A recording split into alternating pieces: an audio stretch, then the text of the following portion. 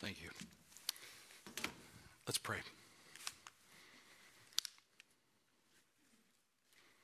Heavenly Father, we want to glorify Christ. May all the glory and all the honor that is due be the focus of our time this morning. And may the words of my mouth and the meditation of our hearts truly be acceptable in your sight, we pray. Amen. Please be seated. Welcome. My name is Pastor Kris Ullman. For those that are new, and Roy, I'm so happy your fiance is here too. We've heard lots about you. Look forward to meeting you. So please open your Bibles. We are journeying through John, and we are in chapter 5. Thank you, Ricky, for reading God's word for us and to us.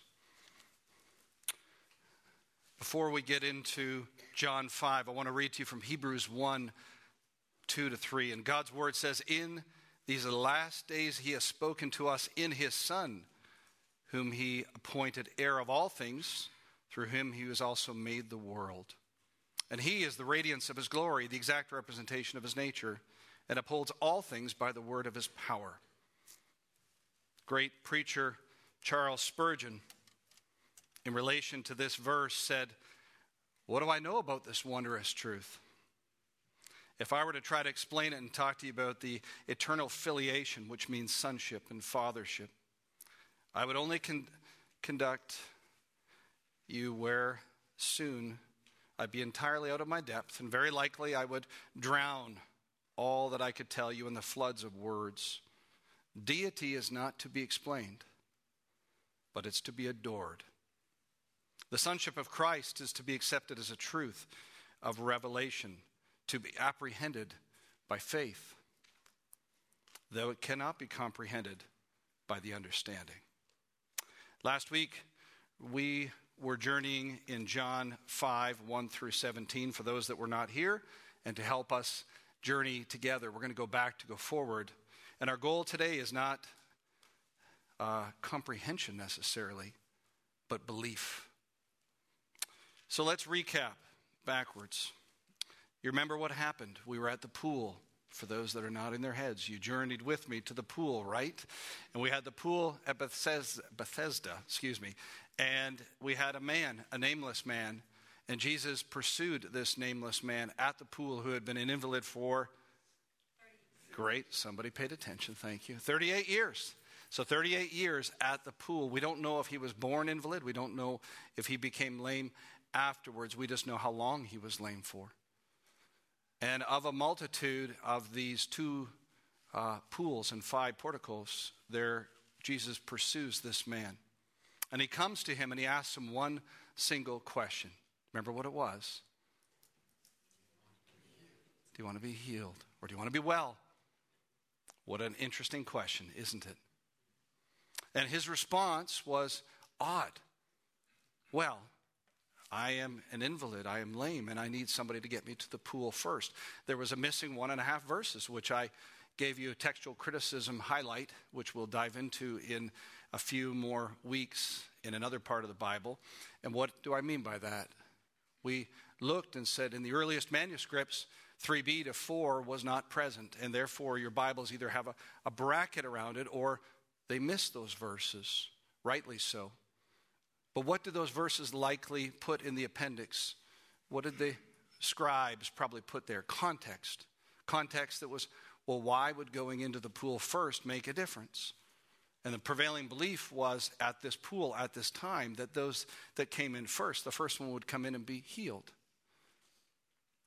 But Jesus answers him and he says this: "You are well. Pick up your mat and walk." Remember the day it occurred? Sabbath. Coincidental? I think not. Accidental? Never. Jesus tells him to pick up his pallet and walk, and which he does. Immediately he picks up his pallet and he walks. And what happens? The Jewish leaders see him picking up the pallet, see him walking, And they say, not wonderful, you're healed, but no. Who is it that did this to you on this day, which broke one of the Sabbath laws? Number 39 out of 39, to be exact. For they were far more concerned about the laws than they were about the Lord. They were far more concerned about keeping the law than they were about hearts and salvation. And so Jesus pursues him a second time, you remember? He finds him not this time by the pool, but this time in the temple. And he tells him, remember they question him, who is it that made you well? And he says, I don't know. I'm paraphrasing, right? He says, I don't know. And Jesus finds him a second time. And now he knows who it is that made him well. Does it create belief? No. He goes and he tells on him, which is not the purpose of the book of John. John 20, verse 31 says, there are many other signs recorded in this book, right? And these are meant to produce faith. But in this case, we have one of the saddest stories ever written in the Bible. A man physically healed, but spiritually distant. For what's worse than 38 years of being lame, an eternity separated from God. That's the context. And so we pick up in verse 17 with a clear declaration, the great declaration. And it says, he, Jesus, answered them. Who's them? This is the Jewish leaders. And he says, my Father is working until now, and I myself am working. See, at this point in time, God was referred to in a non-possessive pronoun. You would say, our God, our Father in the temple. You did not say, my God. But Jesus turns everything on its head. He tells them to pick it up on that day, and he tells them who he is. My God, my Father. Personal pronoun. He's working, and I myself am working. See, what the Jewish leaders missed is God never stopped working. Did he? For upholds all things at all times by the power of his word. See, Jesus and God the Father and the Holy Spirit never stopped working. He rested. What did he rest from? He rested from the act of creation. But he never stopped being God. See, sovereign God is always a sovereign God. An omnipotent God is always omnipotent. An omniscient God is always an omniscient God. His attributes don't take a rest because of a Sabbath. And Jesus makes a claim that they know exactly what he just said. My God, my Father. No. My Father is working. And therefore, it's okay for me to work. Whoa. Wait, stop. What did you just say? 17, the gauntlet is down, the train is set, we're heading to the cross, and Jesus is ready to give 5 unbelievably clear statements to them, which if you think it's bad enough in verse 17, he's going to make sure they don't miss his points. And so typically when I preach, I have maybe 2 or 3 points. This time it's 1 point with 5 subpoints, because it is only 1 point. And it is all about equality with God. And Jesus is making a clear declaration that he is, in fact, God. Verse 18. Look to your Bibles. I want you to pick up, I'm going to give you 5 words to watch for in your Bibles. Here's what they are. For, therefore, so, since, and because. So I want you to pick up these words, and I want you to track along with me. I'm going to read you all the verses we just read, but I only want you to pay attention to those words. For, therefore, so, because, and since. Here we go. Verse 18. For this reason, therefore, the Jews were seeking all the more to kill him, because he was not only breaking the Sabbath, but he was also calling his own God his own Father, making himself equal to God, with God. Therefore, Jesus answered and was saying to them, truly, truly, I say to you, the Son can do nothing of himself unless it is something he sees the Father doing. For whatever the Father does, these things the Son also does in a like manner. Next verse, 20. For the Father loves the Son and shows him all things and that he himself is doing. And the Father will show him greater works than these, so that you will marvel. Verse 21. For just as the Father raises the dead and gives them life, even so the Son also gives life to whom he wishes. Verse 22. For not even the Father judges anyone, but he has given all judgment to the Son. So that all who honor the Son, even as they honor the Father, he who does not honor the Son does not honor the Father who sent him. Truly, truly, I say to you, he who hears my word and believes him who sent me has eternal life and does not come into judgment, but has passed out of death and into life. This is one of the most startling passages of all of Scripture. Jesus gives not one, not two, not three, not four, not five, 6 grounds. So when you're doing hermeneutics, when you're studying Bible and you're trying to rightly present God's word and preach God's word and teach God's word, you look for key words. If you're fortunate, you get 1 4, maybe 2 4s, or therefore. This has 6 4s and becauses and sinces and so's or therefores that start each of the verses. This is a lot of grounds to cover. Do you catch my play on words? Not a lot of ground, a lot of grounds. Grounds are this. Technically speaking, a ground is a statement made up of a reason which follows or precedes why it is given. And so what Jesus is doing in verse 17 is putting the gauntlet down, and then he is giving ground after ground after ground after ground after ground, all the way through to verse 23. And then he tells them how faith may be found. It's a beautiful passage of Scripture. You could literally preach on this for the next 3 months. I won't. Calm down. You're thinking I've put a pause on our preaching schedule, but I could. That's how strong this passage is. One of the famous preachers who went through this, Martin Lloyd-Jones, remember in the book of Romans, and spent almost 9 years in the book of Romans. I know another preacher who hit this passage and actually took 3 hours to get through 3 verses. That's how rich this is. 6 grounds in 6 verses is a ton of ground to cover in 45 minutes. John 5, 17 to 23 also contains 2 truly, trulies. Do you notice them? What you may not notice is there's only 25 in the entire book of John. So for those that take notes, you might want to take a lot of notes in this particular passage. For Jesus is camping his statements with truly, truly at the beginning and at the end, and it's littered with grounds all in between. 25 truly, trulies are found in 879 verses in the book of John. 2 of them are found in these 7. And what does truly, truly mean? Now, some of your Bibles might have amen, or truly, verily, or verily, verily, or some combination of that. What is Jesus doing when he does that? He is saying, pay close attention to what I am going to tell you. For what I am going to tell you is the truth. That's what it means. So when he starts it and he finishes it with truly, truly, he is bookending what I have just told you is the truth. John 5, 17 to 23 contains one of the greatest Christological discourses and declarations in all of God's word.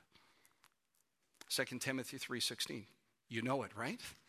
All Scripture is inspired by God, profitable for teaching, for reproof, for correction, for training, and for righteousness. All Scripture is profitable, but certain passages in the Bible, such as this morning's, are uniquely clear, uniquely important, uniquely critical for our comprehension.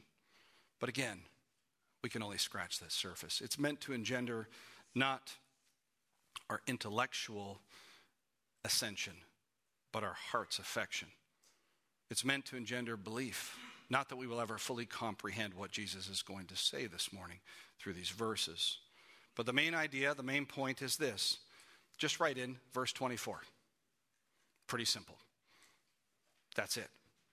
Jesus is telling them all of what's coming before that is going to be crystallized in verse 24. What does verse 24 say? The one who hears my word and believes him who sent me has eternal life and does not come into judgment. How kind of Jesus to tell them what he's going to tell them. 5 claims of equality to God. It's in your outline. For those that take notes, here we go. Number 1, verse 18. Jesus says, I am equal to God in personhood, or in the person. So look to verse 18 one more time. For this reason, therefore, the Jews were seeking all the more to kill him, because he was not only breaking the Sabbath, but he was also calling God his own Father and making himself equal to God. Verse 18 is the death nail to Jesus, and he knows it. There's no verses back in these days.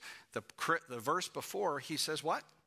My Father. They picked it up, verse 18, and right away it says, for this reason, not for many reasons, for this reason, therefore the Jews were seeking all the more to kill him. What does that mean? They already wanted him dead, but now they had a reason that they could start to attach to it. Up until now, they were just disgruntled. They wanted him dead because he was disruptive. He was going around. He was healing people. He was teaching. He was talking about things, not about the 39 Sabbath laws, but about his Father. And now he declares him as my Father. Person, number 1. Jesus, to refresh our memories from last week's sermon, is declaring that the Father does not stop working. He upholds the universe, Hebrews 1:3. Therefore, he is working on the Sabbath, so how can you punish me if God is my dad? You see what he's done? Immediately, he says, no. The reason I'm allowed to do this and you're not allowed to do this, you don't understand who you're talking to. If you understood who you were talking to, you'd be falling on your face and not challenging my authority. Breaking the Sabbath laws are a big deal, and perhaps many engender a murderous intent in the Jewish leaders' hearts. But calling oneself equal to God, listen to what D.A. Carson adds, fundamentally is a distinction between a holy, infinite God and the finite, fallen human beings. They got it. What he means by that statement is anybody that declares themselves as God is going to die. Because in their misunderstanding, misapplication, they go back all the way to the Shema. Do you remember what the Shema is in the Hebrew, in the Old Testament? In Deuteronomy, they taught kids from this age all the way up. The Lord our God is how many? One. Wait, what is happening? Now there's 2, right? 2 and 1 don't equal. Something's going on, and they don't know how to comprehend what's happening in front of them. Because don't forget, we know that there are 3 persons of the Godhead, of the Trinity. What are they? God the Father, God the Son, God the Holy Spirit. Notice I didn't lower my hands. They're all equal. 3 distinct persons, but 1 being. And Jesus is giving them a lecture in the Trinity, and they have totally missed the point. And in fact, that's what happens today in the Jews and their understanding of the Bible. They stop at the Old Testament, right? Waiting for the Messiah, waiting for the one to come. And they have not accounted Jesus Christ as God. Heartbreaking. Jesus claimed equality not just in person, but also in his works.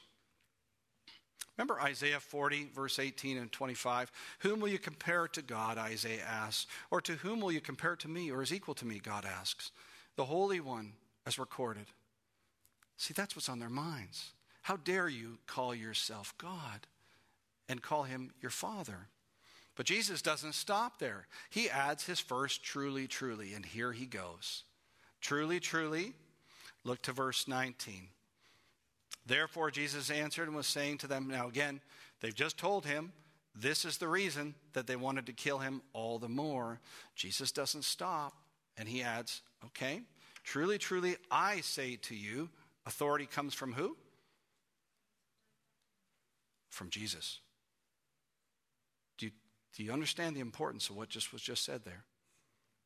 Jesus doesn't say, in Deuteronomy 6:4, God's word says, like he does often when he has slanderous attacks coming to him and or trying to contort God's word. No, here he says, truly, truly, I say to you. He has just elevated his entire words to the Old Testament in this one quick statement. And if you notice, often the truly, trulies follow with the I say to you. What is Jesus saying? What I'm telling you is the truth. It's the gospel truth. What does he say to him or to them? The Son, capital S, can do nothing of himself unless it is he sees the Father doing, capital F. For whatever the Father does, these things the Son also does in like manner. Wow. It's impossible for the Son to take an independent, self-determined action that would set him over against his Father. Perfect sonship involves perfect alignment to the Father. And so what you see happening here is a claim of deity. Jesus asserts that whatever the Father does, the Son does. Now, you could be completely confused with what I just said there and say, wait, don't they have distinctions? Have you thought of that before? Sometimes they're all involved in an action. Can you think of one in the Bible? This is a good question. So if you had a Bible trivia, and the question is this: you leave here today, you go to lunch, and someone says, okay, can you give me an instance in the Bible where the Father and the Son and the Spirit are all involved in an act? What would you answer? Okay, that is where you see, great answer, the baptism of Jesus is where you see the Father and the Son and the Spirit represented. Yes, that's true. But I want to transition it from where they all appear to how they all work. There's a difference in this question. And let me give you an answer. I believe you see it very clearly in our salvation. For the Bible talks that the Father does what? Chooses. The Son who comes and who lives, who dies, who rose again, becomes the means for which we are able to be reconciled to a holy and just God. And the Spirit does what? Indwells as a seal of our belief. Do you see how the Father and the Son and the Spirit are all involved? We also see that in creation, where the Father and the Son are spoken of. The Westminster Catechism, larger catechism, says the Father, the Son, and the Spirit together are one being. The structure of being of God is one of unity. The three persons are distinguished by what the Catechism calls personal properties. The Son is eternally begotten by the Father, and the Spirit is eternally proceeding from the Father and the Son. Second Bible trivia question. You go to the same lunch and says, oh, wait, the Son's begotten and the Spirit proceedeth. Does that mean there's a point in time where the Father and the Son don't both exist? Because typically when we think of the word begotten, we think of what? A point of time, a birth. Wrong. Wrong. Eternally begotten. Catch the word. Critically important you catch the words. The catechisms are codifying biblical truths. They're not the gospel, they're not the Bible, but what they're doing is looking through this. Learned men have spent tons of time to codify this into simple language so that we can hang on these truths and speak accurately of these truths. Eternally begotten means there was never a point in time where Jesus did not exist. Have you thought of that? And the Spirit proceedeth from the Father and the Son, which means eternally the Spirit proceedeth. So, is there a clear delineation, a separation between the Father and the Son and the Spirit this way? No. But there is a hierarchy. The Father wills, the Son does the Father's will, and the Spirit does what the Father and the Son direct. Does that make sense? Okay, because this is really important we understand Trinitarian doctrine here. Because what's happening in this verse is he is telling them something that is rocking their world. Wait, you're calling yourself equal to the Father. R.C. Sproul adds, in Orthodox Christianity, we say that the Son is equal to the Father in power and in glory and in being. And this discussion rests heavily where I started with you back in September. John 1:1. In the beginning was the Word, and the Word was with God, and the Word was God. You see, John 1 doesn't wait. He's not like a pitcher in the bullpen warming up. He kind of comes in with a fastball. He's a closer right down the plate at 100 miles an hour. He doesn't wait. It's so much the point of the book of John that the Christological identification of Jesus as God, that he starts in John 1:1 and he just takes the train right to the cross and finishes the book of John, and we'll get there one day, Lord willing. And when we get there, we're going to have one of the most beautiful interactions of all Scripture, of the grace and the patience and the mercy of Jesus Christ. To one person, but ultimately to all of us. The Father is preeminent, confirmed by the Son's obedience eternally to the Father. The Son does not send the Father, but the Father sends the Son. For the Father loves the Son and shows him all things, verse 20, that he himself is doing. And the Father will show him greater works than these, so that you will be amazed. There's a ground. So that you'll be amazed. The second for, or ground, explains how the Son can do whatever the Father does. It is because the Father loves the Son and shows him all he does. The Father loves the Son. He's already been attested to in the book of John 3, verse 35. Now, you might catch it in English, or you might not catch it in English. But if you were to go back to John 3:35 and compare the original underlying Greek verbs, they're different. You have two different Greek verbs for love. And many people take that and they go all the way to the end of John and they say, look, there's a verb here and a verb here. And remember the one, do you love me? Do you love me? Do you love me? Same thing happens in these two instances. But let me confirm to you that in both cases, the underlying Greek verbs that happen actually do not change the meaning. Some people have tried to say over the years that one is a more deeper love and one is a more love like a friendship. No, that's not true. What happens is the verbs are different, but the meaning is the same. What are the greater works that the Father shows the Son? Look down to verse 21.3. For, we pick up another for. What's it there for? We'll figure it out. For just as the Father raises the dead and gives them life, even so the Son also gives life to whom he wishes. The third for, or ground, occurs at the start of verse 21. The Old Testament writers presuppose that the raising of the dead belonged to who? God. Think to 2 Kings 5:7. Am I God? Can I kill? And can I bring back to life? Question marks. Rhetorical questions. Only God can do that, right? Some rabbis believe that these three keys belonged to God's hands alone. What are the keys?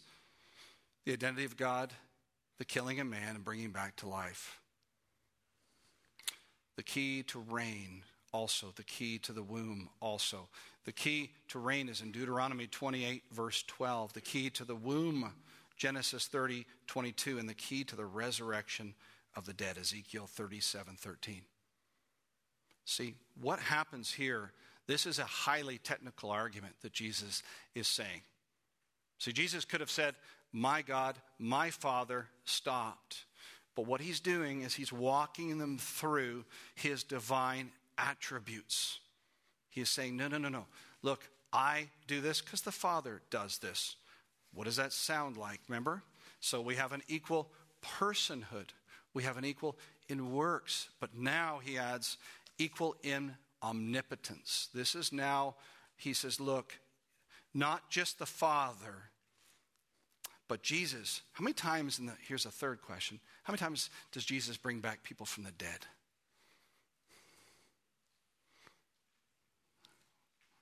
I'll let you answer that at lunch. See, some things you answer right away, which is wonderful. This one was a little more complex, and I knew that question going in. That's your homework today. So do your homework, which will affect your heart work. How many times does Jesus bring back people from the dead? Jesus' omnipotent power is evidence of his sovereignty, just as he chooses. Remember, the one man from the vast crowd, and he makes him well. He has the ability to take a dead, decomposing body and say, come out of the tomb. Come out. You did not choose me, but I chose you. We think of this as physical life. But Jesus is going to take it and say, no. It's so much more important than just what happens to your physical body. He's now moving, as we will see, from the argument of the lame man, the healing, the physical resurrection, to the spiritual. The Father gives life, Acts 17. Paul on Mars Hill is talking about God who gives life and breath to all. God in whom we live and move and have existence in our being. But remember in John 1, concerning the word of Christ, nothing was made that wasn't made by him, because in him was life. This is the author of life standing in front of them, and he says, look, God can bring that person back from the dead, and so can I, because I'm God. That's what he's doing. But he's going to move it from the physical, and he's going to transition. But how? Remember I said last week, 2 weeks ago, what good is it if we have a young centurion boy that is healed to die yet again and be separated from God eternally? See, Jesus can instantly bring back, whether it's a girl, whether it's a boy, whether it's Lazarus, the dead to life. But that's not why he's there. The miracles are meant to produce faith so that it's eternal life. And we're going to pick up this word at the end. He's going to change it from life to eternal life. That's where the train is going. That's where Jesus is heading. The Father gives life. Here is a Galilean carpenter standing there saying he is the one who created the entire universe. And he gives life to whomever he wishes. Nothing exists that he didn't wish to exist. Nothing came into existence by random process. Nothing. He's equal to God in power. He's equal to God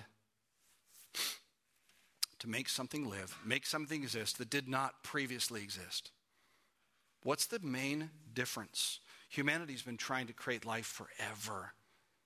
How does God create life? By speaking it into existence. He doesn't need anything to create something because he is not like us. He is God.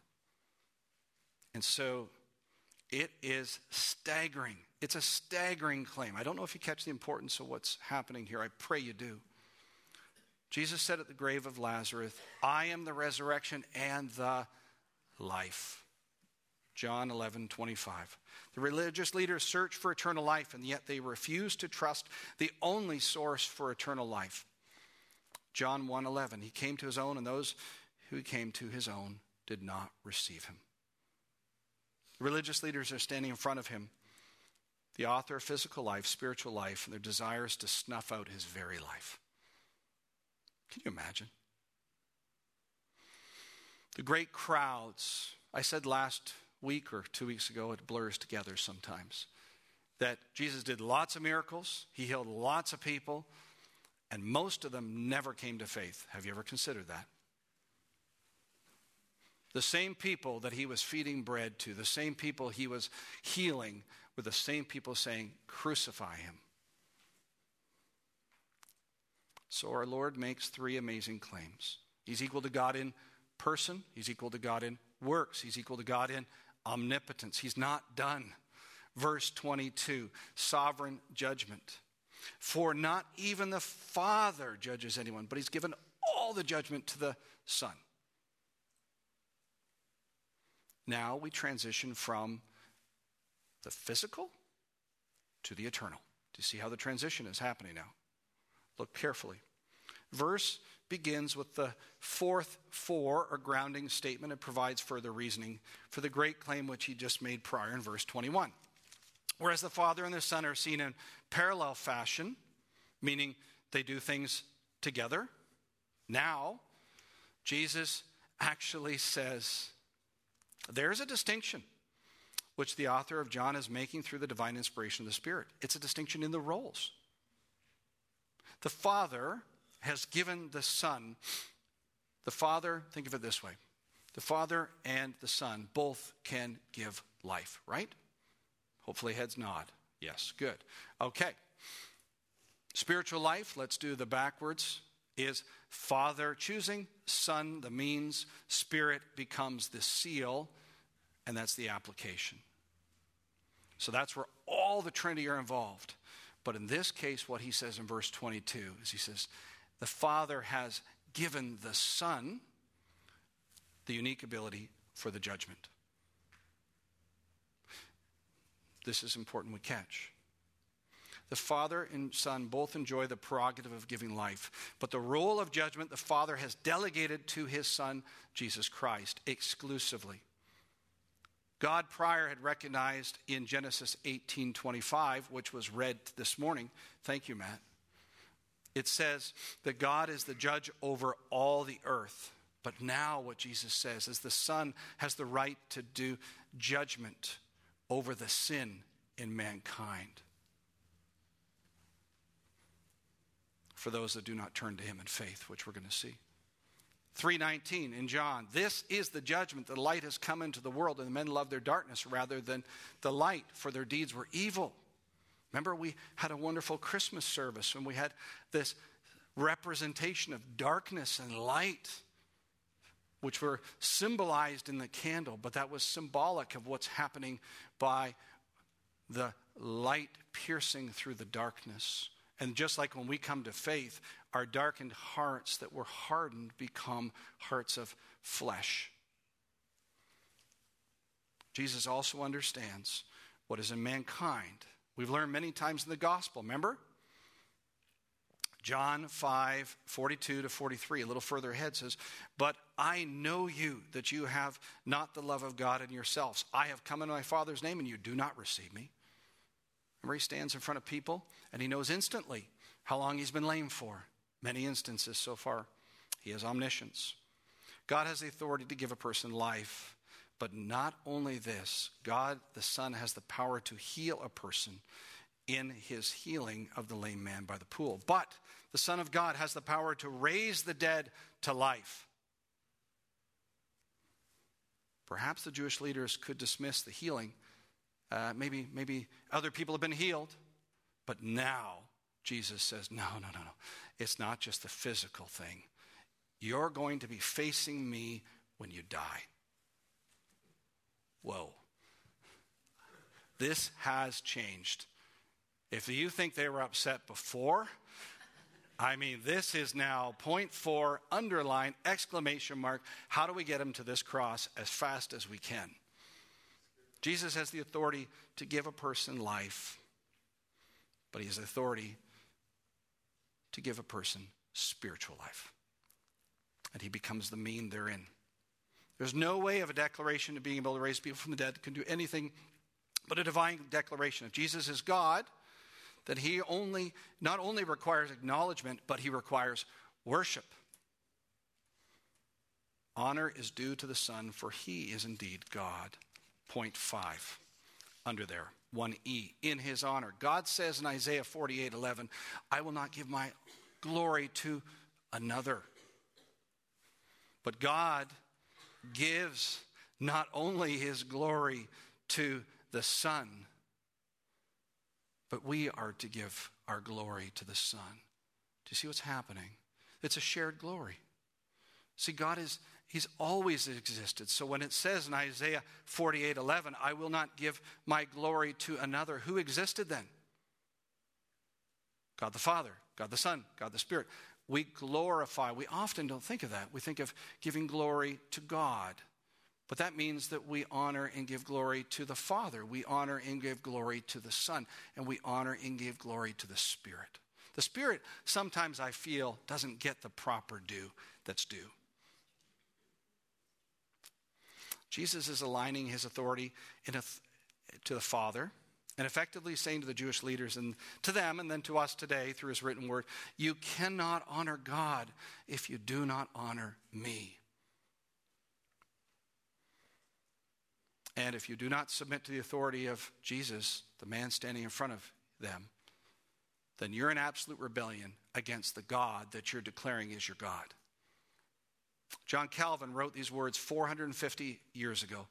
Listen carefully. Muslims and Jews give God, they worship beautiful, magnificent titles. However, they should remember that whenever God's name is separated from Christ, it's nothing more than empty imagination. Sproul adds, we cannot honor the Father without honoring the Son, and the Father has appointed a day when he will judge the world by the one whom he has appointed to be the judge, who is Christ. Acts 17:31.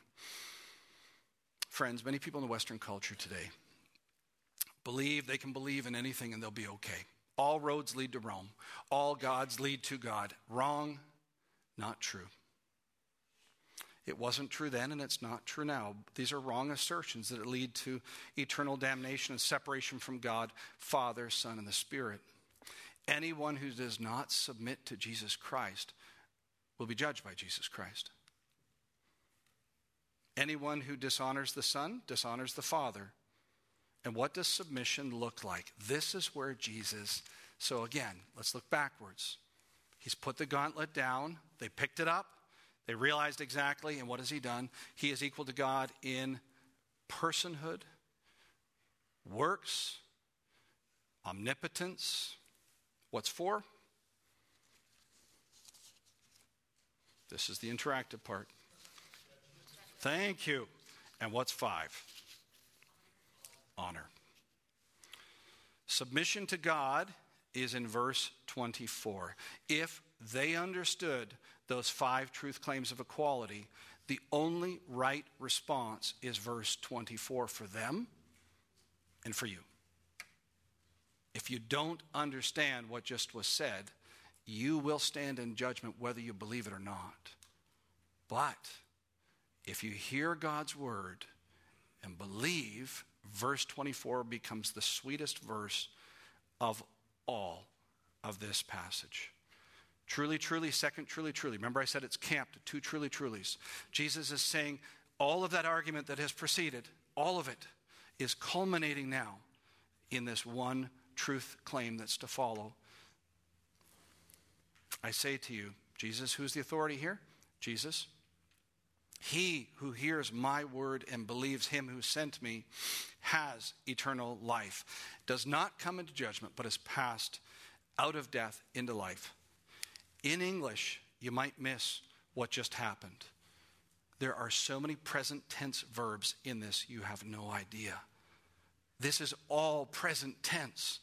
Jesus is saying, listen, if you do this, not you will come into life eternally, but you already have instantly. And the criticalness of this is this. He is saying, look at the verbs that's being used. I say to you, he who hears my word and believes him who sent me has eternal life. Does not what? Come into judgment. See, these words that are happening here are in a present tense. The Son honors the Father, but do you honor God? See, the present tense, there's 2 participles. I won't get into the boring stuff for you, but there's hearing and there's believing. Those are both present tense participles.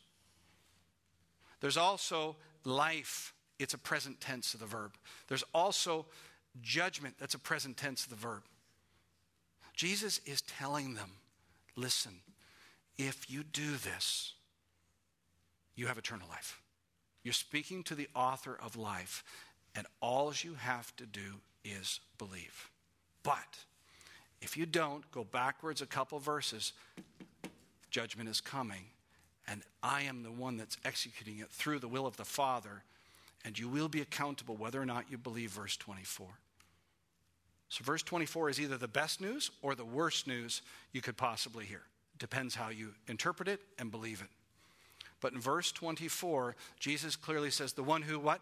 Hears my word and believes him who sent me has eternal life. Not you will have eternal life. Brothers, sisters, I can't tell you how many Christians I've talked to over the years that one of the biggest questions that is faced across their lives is this: am I saved? Outside, one of the resources that I've put out there is on eternal security and salvation. Please read it. We'll get more if you're wrestling with that question, come and talk to us. Salvation is not something that you earn. It's something that is given. Salvation, there's nothing you can do. I don't care which row you're in. I don't care how old you are. I don't care how long you've been a Christian. There's nothing you're ever going to do that's going to earn verse 24. It says, no, if you hear and believe, you have eternal life, which cannot be snuffed out, cannot be taken for you. Real life in Christ is permanent. That's a truth claim. But what's also true is if you have it, then you should bear fruit. So what's happening here is equal to God, person, works, omnipotence, sovereign judgment, and honor. And then he adds, what? If you hear and believe, present tense reality, you are saved. But there's a continuation which is also picked up in this verb. There's a continuation of the verb, which means we have to continue to live like it. So do you believe Jesus Christ is equal to God? Some of you may have been attending this church for 20 years. And you nod your heads and you smile and you come out and say, good job, Pastor, nice sermon. And I'm thankful for all those encouragements. Praise the Lord. But if all we've done is tickle your ears and not affect your hearts, where you have come to eternal faith in Christ, then this message is for you. Believe. Hear and believe. Present tense of the verbs is a present tense reality in our lives. For there's a continuation effect for believers. The second way to honor God, first way is to what? Hear and believe. Second way is to live out your faith and grow in holiness in our lives. God's word says in 1 Peter 1:16, be holy, for I am holy. Our holiness does not earn us salvation, but it is evidence of our salvation. Friends, a holy church means we're a unified church. It means we're a family. It means we overlook wrongs. We are quick to forgive. We apply God's word to our lives. Churches that veer from this, that have divisions and fractures and these things, what they're doing is they're more concerned in here than they are in here.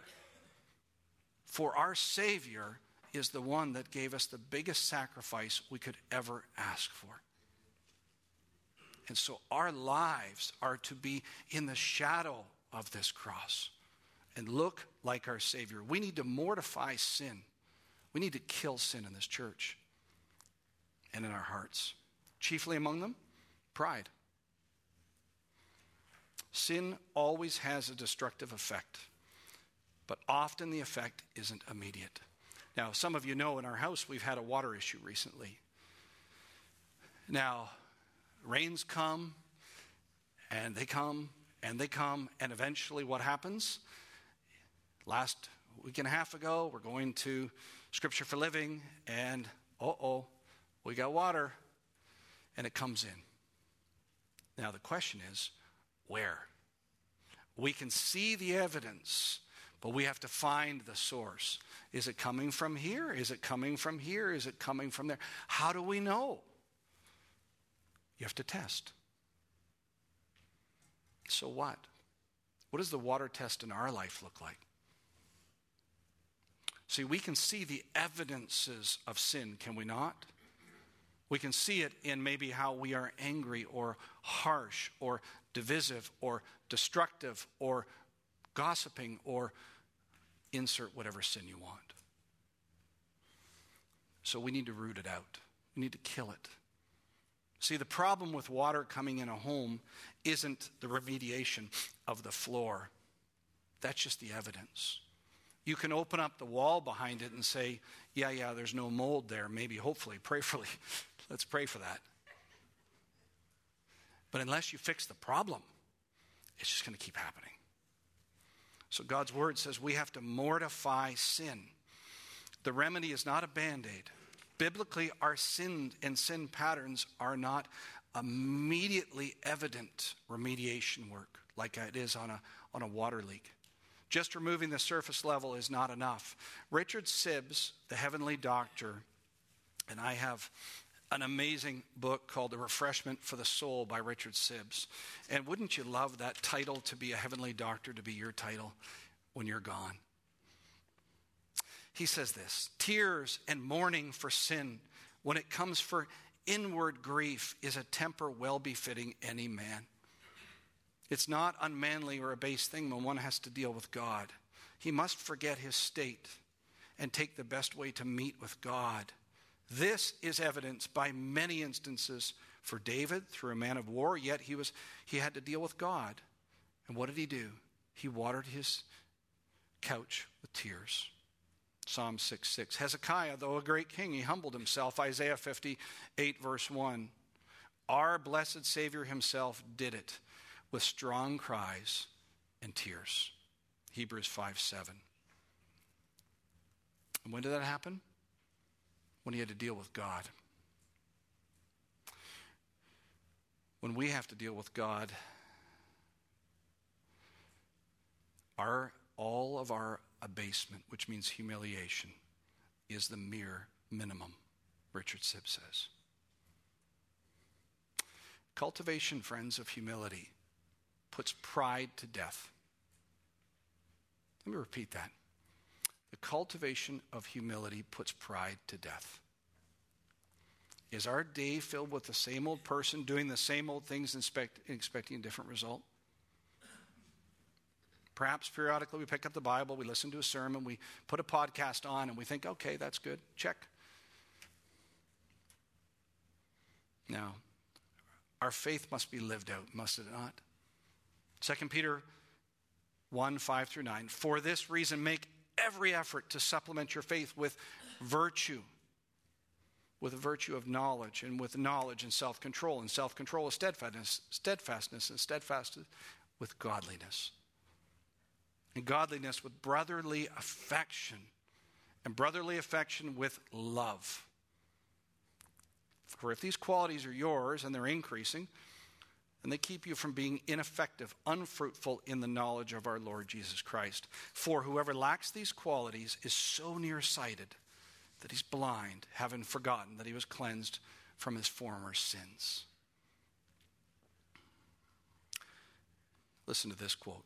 Unless you see yourself standing there shrieking with the crowd, full of hostility and hatred for the holy and innocent Lamb of God, you really don't understand the nature and the depth of your sin and the necessity of the cross. What kills a church? Sin kills a church. What kills unity? Sin kills unity. We are to be filled with brotherly love and affection for one another, other-focused, thinking more of others than ourselves, humbly moving ourselves down and putting Christ up, thinking less of ourselves and more of our Savior every day. Kill sin. A cross-centered life is made up of Christ-centered days. A cross-centered life is made up of Christ-centered days. C.G. Mahaney said. What's perplexing is not that you and I encounter suffering in this life, but what's perplexing is that he suffered in our place. Why did the innocent one have to suffer for our sins? Because we're sinful. Let me read to you a quote as we finish this morning from Sibbs that I pray affects your heart like it did in mine getting ready to preach to you this morning. It's on January 24th from his devotional. Well, it wasn't a devotional, but they've made it into one. It says, "A warning concerning our outward actions alone. For most have thought wrongly about devotion and humiliation. They think that devotion is only outward actions, and it's a little hearing or reading or praying.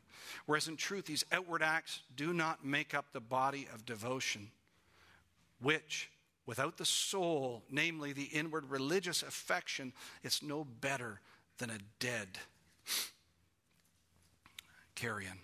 Our outward expression must come from apprehension of goodness, mercy, justice of God before the very angels veil their faces. It is not outward devotion that we will serve the turn. If I go and I pray and I kneel and express all outward carriage, in the meantime neglecting to stir up the soul to worship God, I will be judged at the last day." Jesus said that, did he not?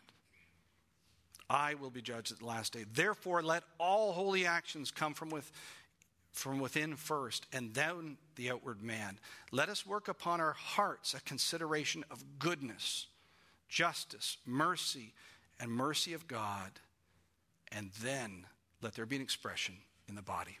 Let's pray. Father, wow, your word is so impactful to our hearts if we are only but to listen, to hear, and obey it. We have just reveled and learned of our Savior, Jesus Christ, and his equality with you as Father. God, those words must not just be words, but they must be transformational to our hearts. Rightly understood, they're to create a right orientation to our days. Rightly understood, they're to create a right interpretation of all situations that we come through, all sufferings that we face. And rightly applied, we want to be more like your word instructs us. So God, guide us, direct our steps, unify our church in Christ, and may that start in our right worship of hearing and obeying the identity of Christ.